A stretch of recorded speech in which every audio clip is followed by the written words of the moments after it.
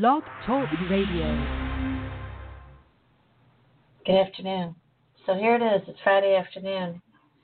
So my co-host today is doing a little bit of traveling, and so it's not always convenient to get onto a radio show or get onto a Zoom call. So we'll have an interesting time with his spirit here, Ron Williams, and wish him happy trails, happy travels, be safe, and happy resting. And in the midst of all that, thinking about lives matter, your life matters, freedom matters, you matter, truth matters. You know, the energy that he and I have been talking about just together really inspired us to want to do this platform and talk about this topic. Across our country, we're talking about lives that matter. And there's no denying that life is precious and life itself really matters. And it's not to diminish anyone, it's to highlight everyone. When you are a person who cares deeply about life, then everything really does matter. People's feelings, the way that people are treated, the way that we each are treated, the experiences that we have of kindness and the lack thereof. I'm your host, Dr. Deb Carlin, and this is the K Factor on Blog Talk Radio, where K equals kindness, and the factors are all the things that lead to it. What are all the factors that lead to kindness? There are so many. When you really stop and think about it, the factors are everything from the way that we look at each other, our nonverbal behavior, the warmth of our smiles, the look that we have with one another in our eyes, the energy exchange that we can feel between us and others. When it's positive intention, when it's lovely, it's really kindness. It's really kindness.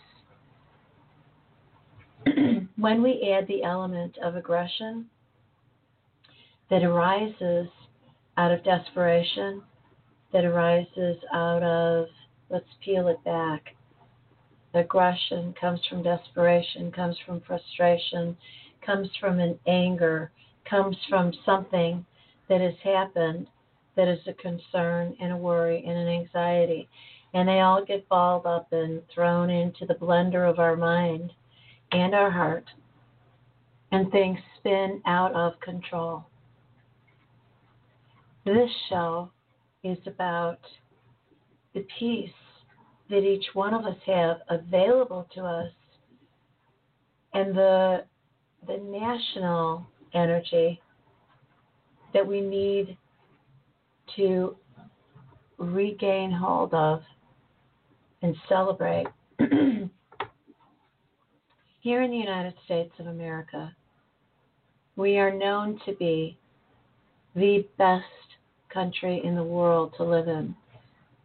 I grew up with that idea, that ideology, that paradigm, that philosophy, that belief, that value. I grew up going to a public grade school. Every day we came in and the flag was raised out in front of the school, the American flag. We came into school orderly, and we came to our desks and we were seated. And then we would all stand together in our individual classrooms, and in unison, we would put our hand over our heart and say, I pledge allegiance to the flag of the United States of America and to the republic for which it stands, one nation, under God, with liberty and justice for all. And then we would break into song. And when we had teachers who had a piano in the room and they could play the piano, we would sing one of many songs the Star-Spangled Banner, My Country 'Tis of Thee, beautiful practices. I don't know where along the line we stopped those practices. For me, I went to a private high school. The practice continued at that high school, and we also said a prayer. It was a Christian high school, and so we said prayers that were about the Lord, about Jesus, about the Holy Spirit. It was about goodwill. It was never about the diminishment of anybody. It was about people coming together and sharing solid values. And then we would be students and we would get ourselves to work and with the guidance of our teachers. Our schools were safe. I had absolutely no idea of any threats around me. But I grew up in a neighborhood that wasn't abandoned. I wasn't bused to another part of the community. I got to walk to my schools. That was a real blessing. Or I'd ride my bike. That was really fun. And my thought is that if what we really want in a nation that has freedom is we need the freedom to be able to have our beliefs as long as there's kindness at the core of them. We need the freedom to have our homes. We work hard for our homes, our residences, and to make them lovely and nice. We want the freedom to get an education and have an education in an environment where our home is when our kids are little or we're little, so we can walk to that school, not hop on a bus with no seatbelt, by the way, and be trucked to a whole different community. Why did we ever leave a neighborhood? Why did we ever really pull children out of a neighborhood?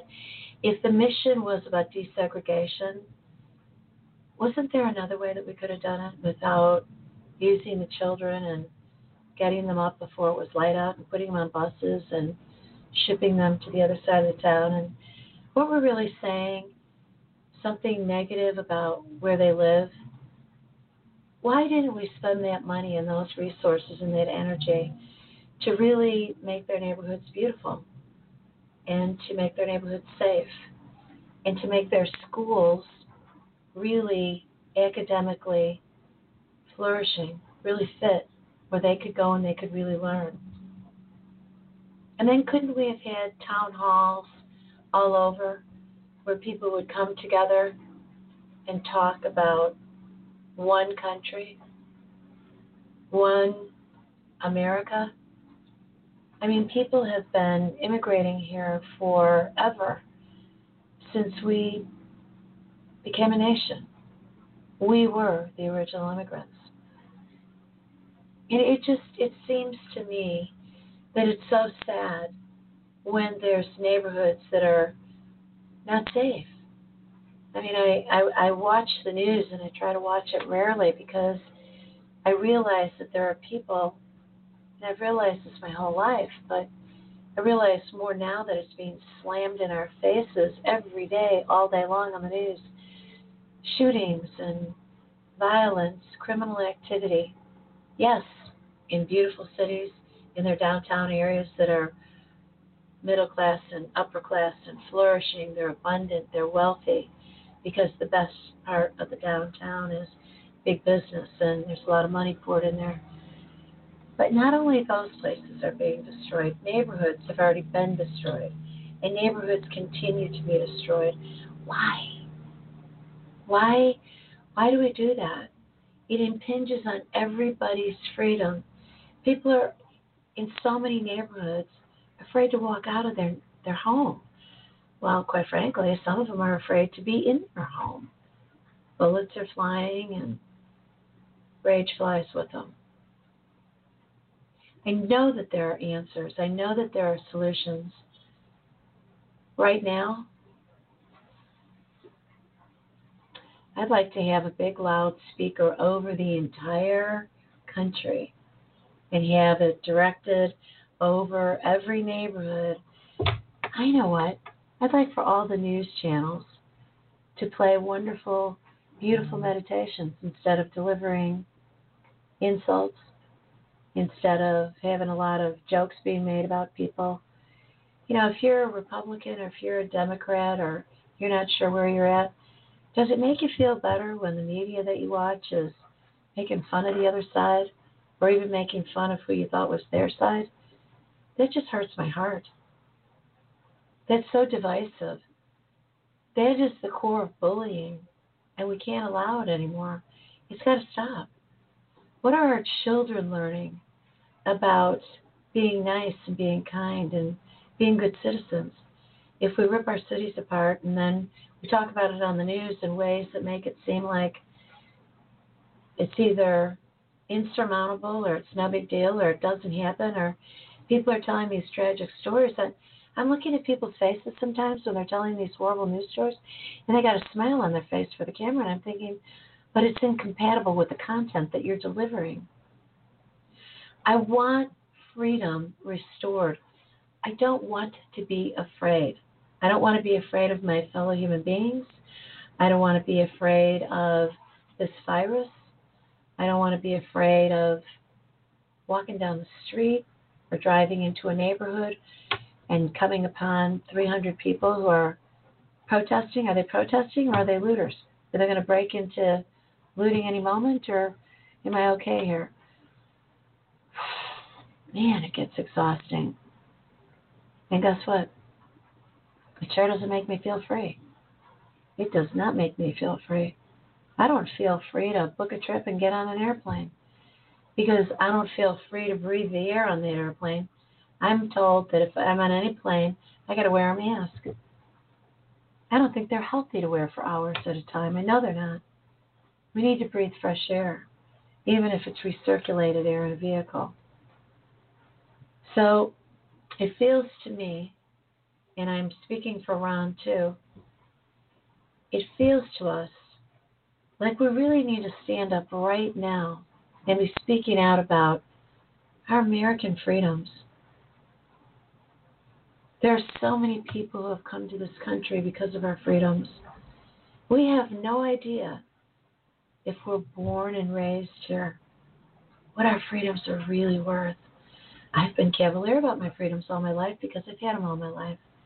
Now I've traveled in other parts of the world. I've been all around the world.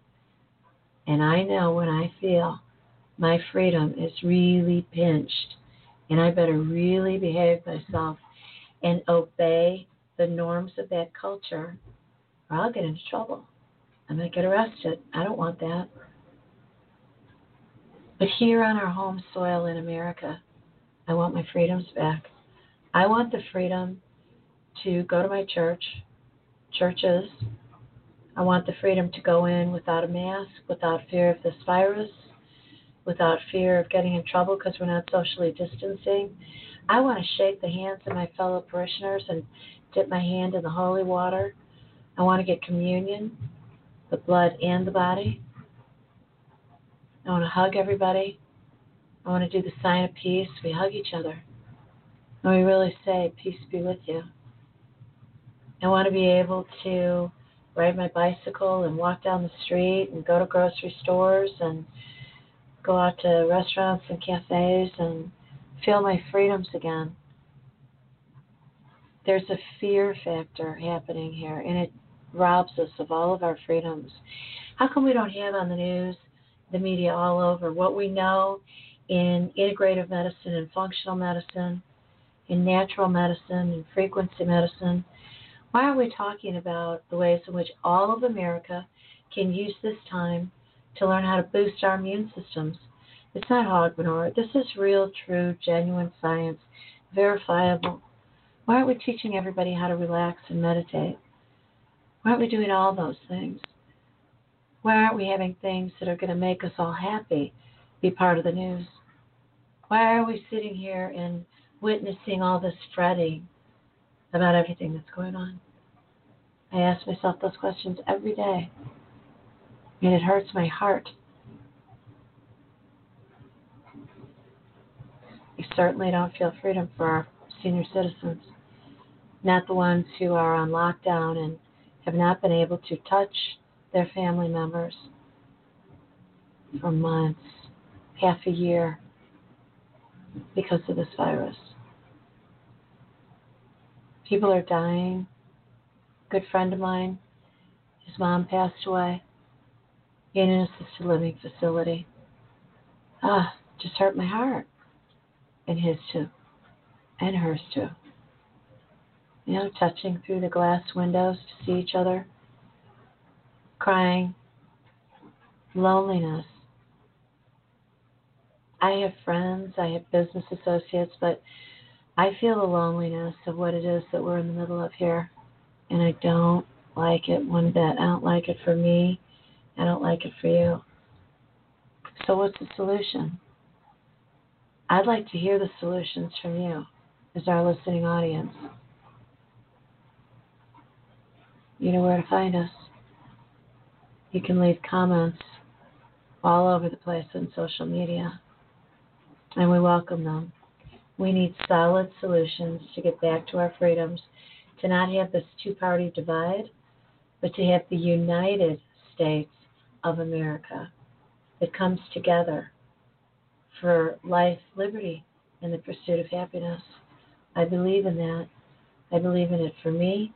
I believe in it for you. I believe that all lives matter. And when we say that in unison, it's not to denigrate anyone and leave anybody out. Nobody wants to be left out. Nobody wants to be discriminated against. You matter. Your life matters. The truth matters. Freedom matters. And on that note, I say, God bless. Good evening. Have a safe weekend and week.